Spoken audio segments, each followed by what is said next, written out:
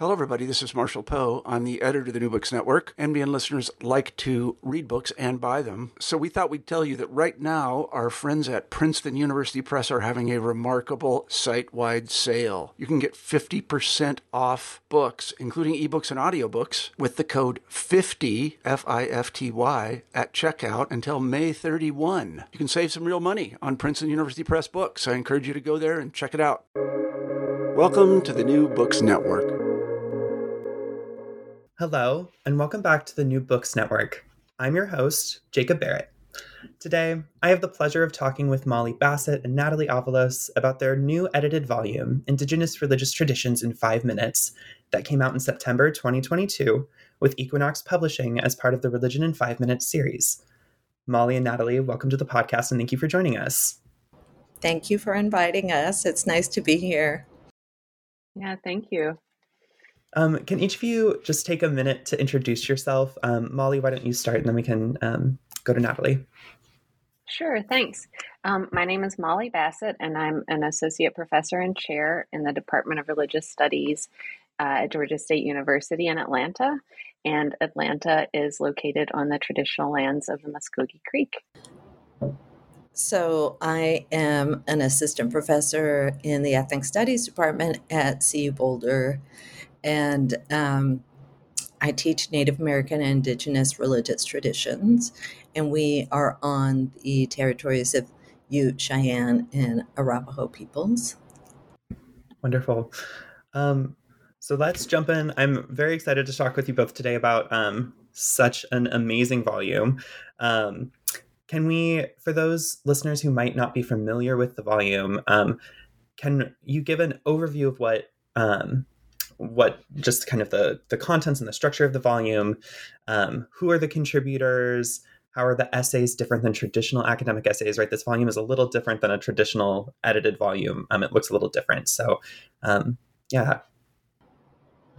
So the way that it was framed for me, if you don't mind me starting, Molly, is Molly actually approached me and she said, there's this opportunity. I've been asked to do a volume that's essentially on teaching and how do we teach Indigenous religious traditions? What does it look like in the classroom? And how do we address questions that may be coming from students, but that are, kind of popular questions, but provide answers that are short and substantial, and they could actually really help direct other scholars, especially other scholars outside of the subfield of Indigenous religious tradition. So kind of providing them with a roadmap of how to navigate certain questions, certain topics in this subfield. Yeah, and I got involved in this project because I'd been teaching from the original volume and ran into Russ McCutcheon, one of the editors at the 2019 AAR. So he was at that time developing the series and interested in a volume on Indigenous religious traditions. And I came home and there was a contract waiting for me before the winter break. So I tread water for a bit and reached out to Natalie, and I think the original volume offers students questions that, like Natalie said, are sort of general interest questions or things people might wonder. We've probably all been in classrooms where a teacher has said there's no dumb question, but if you feel like you're the only person in the room who doesn't know what Lent is, or, you name the religious tradition or practice, you can feel like it might be a dumb question. And I think this series, one of its objectives is to ask some questions that people may have on their minds, but might be hesitant to actually ask out loud. And then, in terms of this volume, in the end, we had more than 50 contributors, I think, answer more than 80 questions. And Natalie and I had a lot of fun. I at least had a lot of fun working with Natalie. We've known each other a long time, and we found that we brought to the project skill sets and networks that really complemented one another.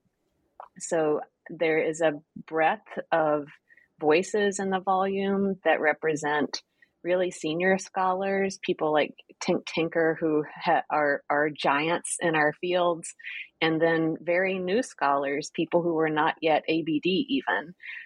So I think that is an advantage of this volume in particular. And then the questions, we sought really to include a breadth of Indigenous traditions.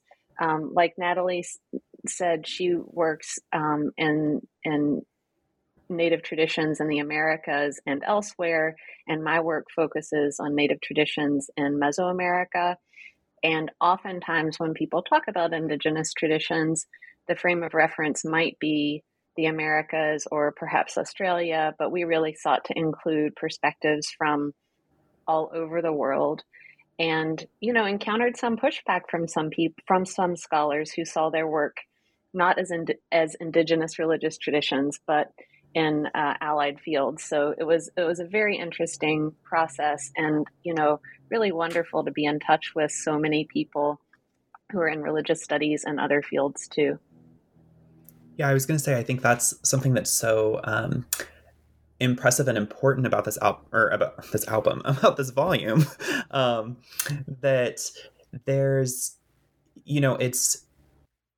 there's scholars talking from all different ranks and all different levels and all sorts of different institutions, but also different disciplines, to show that kind of the study of Indigenous religious traditions comes from kind of this cross-disciplinary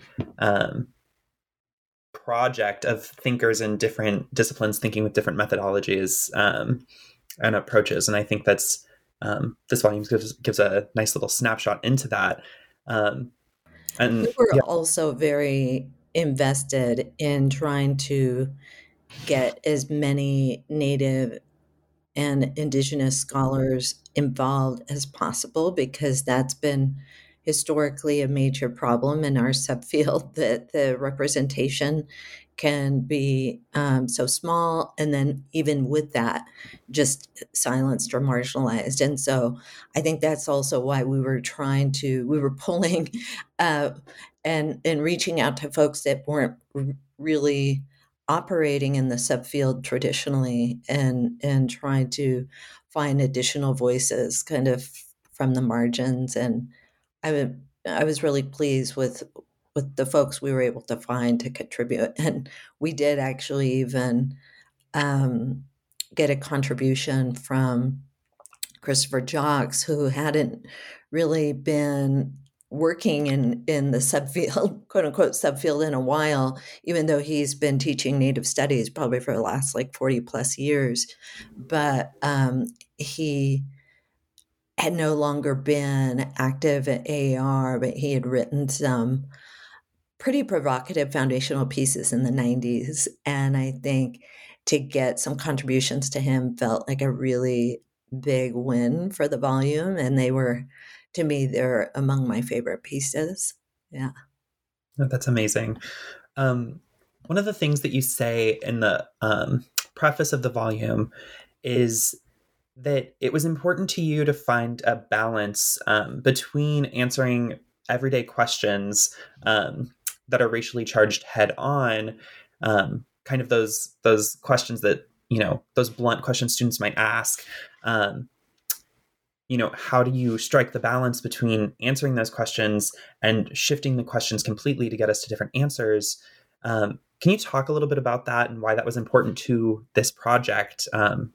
Versus just trying to, shift the answers that students are giving in the essays. Yeah. I think there's already a lot of loaded questions that were coming to us, because I think there's so many stereotypes about Native and Indigenous people. And so we were already dealing with those layers of primitivism and other sorts of problematic assumptions that I think operate around Native America and beyond, right? Other indigenous peoples. And so we were really trying to figure out how might we address a question, something like, what is a spirit animal, given that the spirit animal doesn't exist, right? But I think it's a question that a student might legitimately ask and wonder, sort of like Molly is saying, providing a space for them to be able to think about these things that they've heard in popular culture, and how do we so we thought it would be helpful, and we had gotten some suggestions from authors even of like, how might I reframe this, and I would like to speak to this question this way, and so it became a real dialogue between us and the authors, and they had a lot of agency to shape. We encouraged them to shape their questions in a way that they saw would be that they thought might be more appropriate, but also that thinking about some questions, I think there was a question in another volume that kind of assumes a racially charged dimension, like why are there so many radical Muslims, right? And to me, I thought, I don't think we can really include a question that has an outright racialized assertion like that, and one that's harmful. And so I wanted to be able to I wanted us to be able to have some control over what we might include, how it should be presented, and ultimately let the authors lead us to, let them lead us into a place that they were more comfortable with, especially the Native and Indigenous scholars. I really trusted the voices of those that were writing, Yeah. And to provide another example, and then kind of a digression, but I hope to make the connection back. One of the questions that we sent out in the invitation, like, would you like to join us? Here are some sample questions that the volume might consider, was a question that dealt with the different spellings of voodoo. And that question came to my mind because around that time I had heard a presentation in a teaching scenario on that very topic. And I thought, oh yeah, like this is a question people might have. And we received some constructive criticism about that question and reframed it, and voodoo appears in the volume in a few questions, but differently than that original question. And part of what happened behind the scenes, and here's the digression, is I think we did some of the work that would happen in the classroom, right? If a student asks that question in the classroom, an instructor might reframe it and say, okay, well, let's think about why you're framing it that way or asking it that way. And I heard recently, I have kids in elementary school, and I heard one of their teachers talking about reading instruction, and that it used to be it used to be thought that if we just read aloud to kids, they'll eventually get it and understand and know how to do it. And that makes some sense, but so much happens internally when you're reading. And now research shows that teachers need to voice that. They need to say, stop and say, okay, well, what do you pick up on that's happening in the story? Or what do you think might come next? Helping young readers learn how to anticipate where an author's going. And these are the very skills we want our students to develop too, but maybe instead of with, I don't know, like Harry Potter or whoever it is, like more complicated theoretical texts and so forth. So I think part of that work that we were doing with the contributors behind the scenes is that reframing into language that is, more culturally sensitive. And so we're presenting the questions and the answers from the get-go using language that is comfortable and that works for the people who are working in the field, rather than, like you said at the beginning of the question, Jacob, that sort of blunt instrument of what's the difference between a religion and a cult or whatever. We're already thinking through the language in the question. And careful, I think, really not to even provide any space for a racialized assumption to persist. Yeah. Yeah. No, I think that the spirit of collaboration that you were talking about in the volume is really clear throughout. That it was, I think that was a big success. So congratulations on that. It shines through the volume that lots of voices were considered and lots of voices were heard, and it really feels like a project shaped by the contributors, which I think is really, really important. So Molly, you mentioned earlier that, you kind of got pulled into this project and decided to do this, by meeting or by, talking with Russell McCutcheon, who's one of the founding editors of the series, and then, reached out to Natalie. I guess my question is a little like, how did the volume come to be? Like, why did you say, yes, sign me up to do this? Why did you say, and Natalie, why did you agree to this? Why did you say, yeah, I think this volume is important. I think this needs to exist, and it's a project that I want to embark on? That's a great question. I mean, I think part of it is I've been teaching our sort of mid-level survey of world religions and using a decolonizing approach. And that's how I was using the original volume in that course to the extent I could. So the opportunity to work on a volume that would further that project and potentially help colleagues who are also teaching, who are in contexts where students want to know about world religions, but our own training as scholars, especially of indigenous religions, predisposes us to recoil from that, perhaps, or to at least want to, do more than give them the Rolodex of like, okay, now I know about Islam, or now I know about Native American traditions, or what have you. So that was part of my interest, just to see if we could, if we could do it. And it was important to me too that indigenous religious traditions be represented in the series.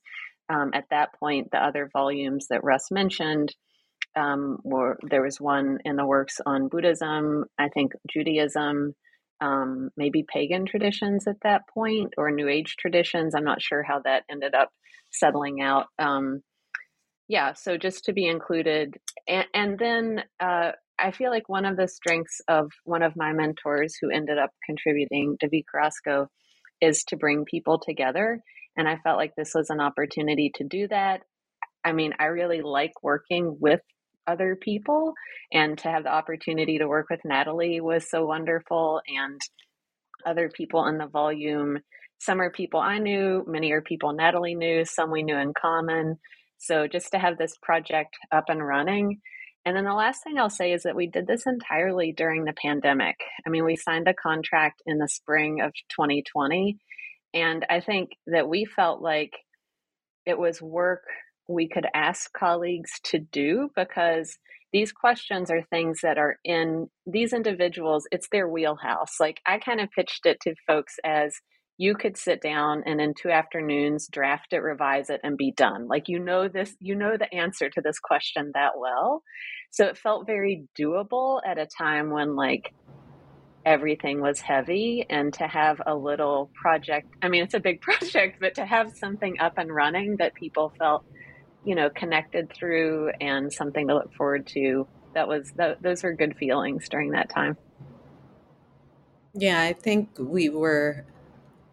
I know I was really interested in trying to provide a space for indigenous religious traditions to be more legible in the field. I feel like they can be marginalized in a lot of other scholars, given the kind of world religions paradigm that has been operating within religious studies, we might, I, I think a lot of scholars knew a little bit about the subfield, but I thought, well, how great to be able to write a book that's more geared towards non-experts, right? So how can we fill in the blanks for some of these non-experts and also show that we have a really robust subfield, and there's so much, especially beyond just like kind of quote unquote Native America, thinking about northern Native America, but the Americas more largely, Oceania, Asia, Africa. Like there are so many places that in indigenous religious life is popping up and operating, and then to be able to connect the dots between them and create kind of like a coherent thread that links. I was excited to do that. Yeah. We've talked a little bit, this thread of teaching has come up several times in our conversation about how the volume is designed as kind of a teaching tool, but also designed around kind of the idea of, when a student raises their hand and asks this question, like that's kind of the format of this volume. How would, Molly, you said that you were teaching the original version or the first volume in a world religions course. How do you see this volume being taught? It can be taught any number of ways successfully, I think, but how would you hope this volume gets used as a teaching tool? That's a great question. I was thinking about that this morning in preparing to talk with you all. I used the first volume as a model, and so the program here at Georgia State is an applied religious studies program, and part of the shift in my own teaching has been to think about how students can use the content knowledge and the skills that they're learning in our classes to do things that are maybe more than write a traditional paper. I feel like that as an end result has a lot of utility for a lot of students, but not all students. And in the end ends up, they write it, I read it, I send it back. Maybe they pin it on the fridge, but that's the end of the life of the project for lots of undergraduates, at least. And so I began teaching from the first volume, and the final project was that each student chose a question and answered the question, and then we made our own book as a PDF. So at the end of the course, everybody had a copy of everyone's questions, and they had a thing they could take and use if they want to. It was more of a collaborative project. There is that little bit of peer pressure. My friends might see what I write, and so maybe that improved the quality a bit. So I think, that's one way to teach it. I think too that, you could take a question, have the students read the answer, and then have them write a different answer. A lot of the questions are answered in ways, that there can be more than one answer to the question. So I think that you could also practice sort of diversifying answers. I'll teach in the fall graduate level class on world religions for professionals, and plan to use excerpts from the volume, pieces, to model for professionals what questions might arise in the context of being in medical professions or in law or teaching. And then how do you find the answer? Like that to me is the important skill that students can learn in a class like that or from a text like this is, the Rolodex only goes so far, because you're going to be out in the world having to navigate diversity, and questions are going to arise in really particular contexts that I can't answer, but you'll need to know how to answer them. So that, getting to that skill set, I think, is one path an instructor can take with a volume like this. For me, I was really interested in using some of the essays, especially the ones around land and place, as an opportunity to trouble the complexity of land and place as a site of religious life for students, just to show like, okay, there are these 3 short essays and they're telling us some overlapping but also some distinct things. And so I think it's really an opportunity. So I'm using it in my Native American religious traditions course, my undergrad course. And one of the real goals there is, how do you create nuance? Because I think there are so many times, or there are so many ways in which Native religious life gets so deeply oversimplified, with like this older animist paradigm of like, oh, Native people, they just see spirit in everything. And it's, so how might these essays really ground some of these ideas and provide you with details that are also,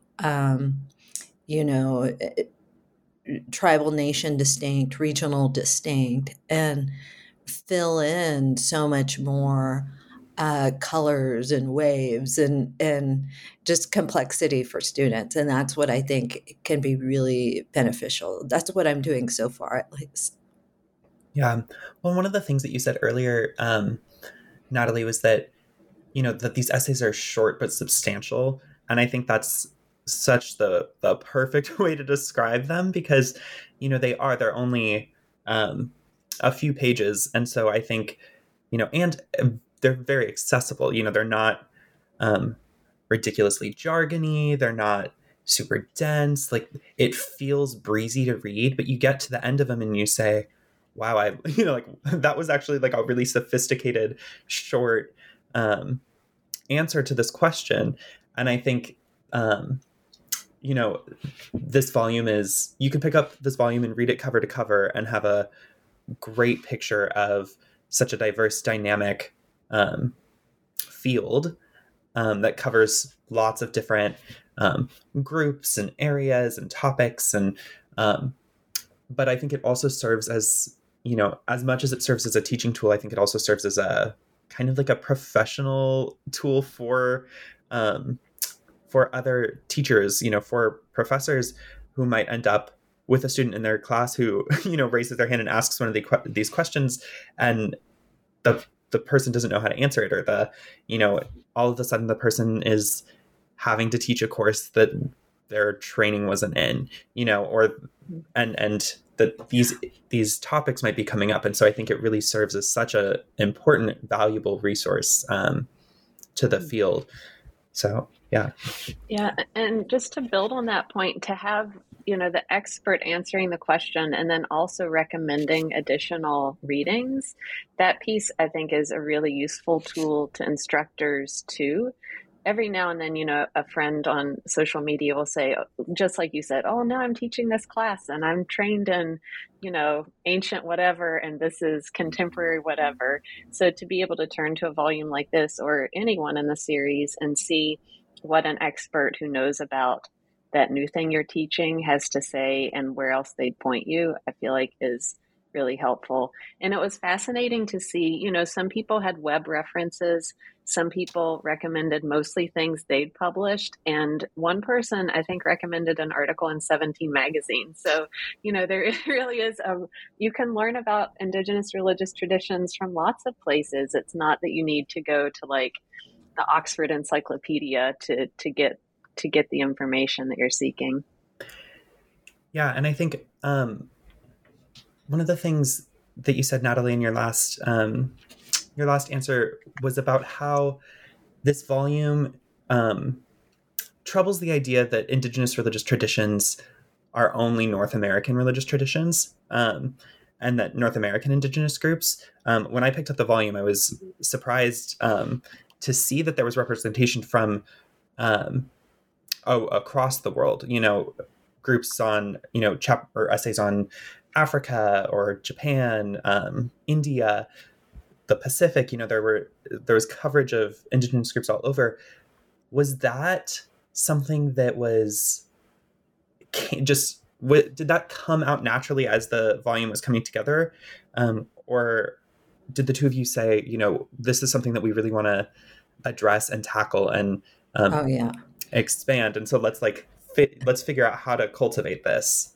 Yeah, I think that was very intentional. We really wanted to have representation from folks that were, active in the field. And probably the bulk of the folks active in the field were Native North America. And to me, it's important to expand and think about Native America as the Americas, the entire North and South America, but also just that there's already so much conversation happening, especially in a contemporary moment among Indigenous peoples from other parts of the world. I think stewardship movements, Standing Rock, and others since have visibilize some of that network, and it's helped to strengthen some of that network. And I thought, well, let's reach out to folks. And Molly, was of the same mind. Let's reach out to folks that are working on, like Japan, or we were hoping to get some scholarship around like Sami people even, or like Maori folks. And there was definitely some disappointment that we couldn't get all the representation that we wanted, but I'm happy with what we got for sure. And maybe that opens the door down the road for a revised volume. Yeah, Indigenous religious traditions in 5 more minutes. Yes, exactly. There's plenty of material for sure. Yeah.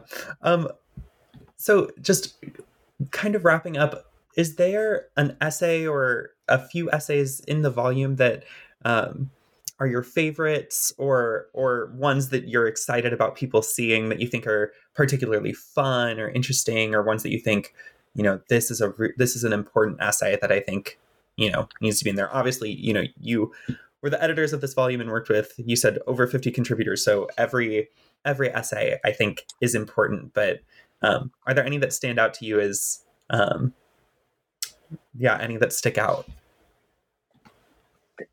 There are 2 I would point out. The question that Abelardo de la Cruz answers is what motivates Nahuas to practice their religion of El Costumbre. And Abelardo had just finished, or was just finishing, his PhD. And I've known him for my entire career, even longer than that. He was my Nahuatl teacher when I was a graduate student. So he was even younger than I was. And, to see the evolution of his career and to be able to include him in the volume and continue our working relationship this way was really wonderful. And he's someone who brings a very important perspective as an Indigenous scholar, first generation, now English speaker, first generation college student in his family. So having him in the volume was especially wonderful. And then the other one I'll mention is the question that Ross Michael Brown answers: how can spiritual traditions create Indigenous traditions in new places? And Michael was a brand new colleague of mine here at Georgia State. And in fact, I heard him give the job talk, and the volume was pretty late in development, and said, Natalie, if we can squeeze in one more, I think that his work creates complexity around the idea that Indigenous traditions are rooted to place, because in fact, many, many, many Indigenous people have been displaced and have recreated their traditions in new places, and not places of their own choosing most of the time. So to have him contribute to the volume was, also wonderful to include a new colleague and, on this material in particular. I would say that one of the points that was key for us was just troubling the category of religion. And we have multiple essays around that. And I really appreciate, of course, the one from Chris Jocks. Why do some Indigenous people insist that what they practice is not religion. But, this issue is spoken to by folks like Graham Harvey and Tisa Wenger, even troubled by Phil Arnold. So we have actually an opportunity for multiple scholars, many of them senior, to take on and help us reframe and rethink. And I think it provided such a robust cluster of essays to do that. And again, to almost see the many perspectives and help us denaturalize, I think, some of the assumptions that we may enter Indigenous religious traditions with, right? That especially those that are not working in the subfield. And so I was really happy about that. I also was really thrilled to see some of the connection between religious life and political life. The other essay that I really appreciated around that was the one from Marie Alohalani Brown on ancestors, the kind of role that ancestors play, the relationship also that politics, can religious life be political? I think that's really important for us to connect those dots. Stacey Swain's essay I really enjoyed. What is the relationship between Indigenous religion and sovereignty? And to me, that was so key to be able to talk about. Because religious life it doesn't exist bounded and apart from these other dimensions of life. So I was really happy to see that conversation, that thrust, gain momentum there. Yeah.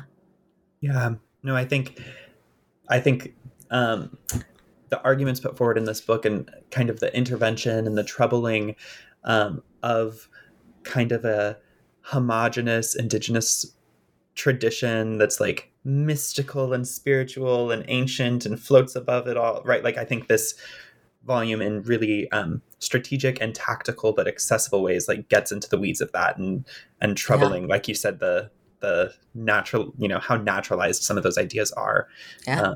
And moving away from that exoticized, romanticized approach that I think still operates and functions quite a bit in religious studies. And so, yeah, grounding it much further. Yeah.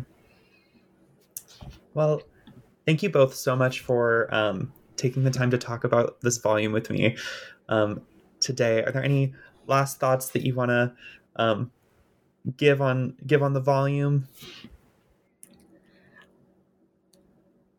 I would say this was a real labor of love, and it made me realize, at least, how much I love talking about these subjects and how much I love empowering people with knowledge, empowering people with new perspectives. And that, ultimately, I think that was one of the goals. To me, that's really a decolonial goal. Like, how do we challenge primitivism? How do we challenge these racialized assumptions? How do we reframe? How do we provide a space for Native agency? How do we provide a space for scholars to be informed and empower their students and create spaces in the classroom for Native voices to be valued, Native perspectives to be valued and understood as legitimate perspectives, right? And not something that just like exists in the past, not these, romanticized, overly saccharine, overly simple ideas, and really bringing this world that is a very dynamic world in its complexity, in its, globalness to life. Mm-hmm. Yeah, I mean, I agree with Natalie. It was a really important project from the beginning, and and one I couldn't have done without her. I can't imagine it having happened without Natalie's co-editing the volume, without us working together. And I also appreciate you having this conversation with us today, because I think the thing I miss is the conversation around the questions. I think that's when we talk about teaching the book, that's what you get in the classroom. But that's what I've missed since the book has been published, is I've actually missed talking to Natalie and the contributors and the back and forth. So thank you. And I, look forward to hearing how the book is received by students and colleagues. And yeah. Well, thank you both for being here on the podcast. It's been an honor talking to you. So, yeah. Yeah. Thank you. Thank you.